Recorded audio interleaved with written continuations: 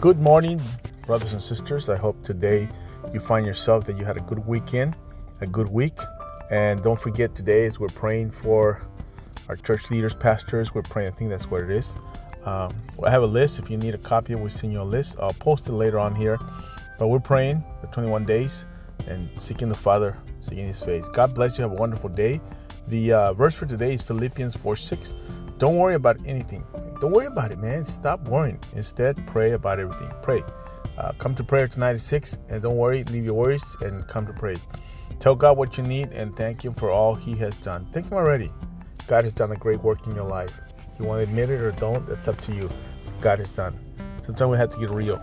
We've got to trust the Holy Spirit. He's going to tell us everything about Jesus. We're teaching about the gifts of the Spirit on Wednesday. We have an awesome time. Sunday, the Holy Spirit moving people's hearts and lives.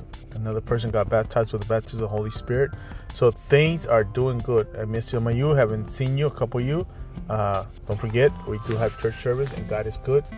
Having a great 2022. Amen. God bless you. Have a wonderful day.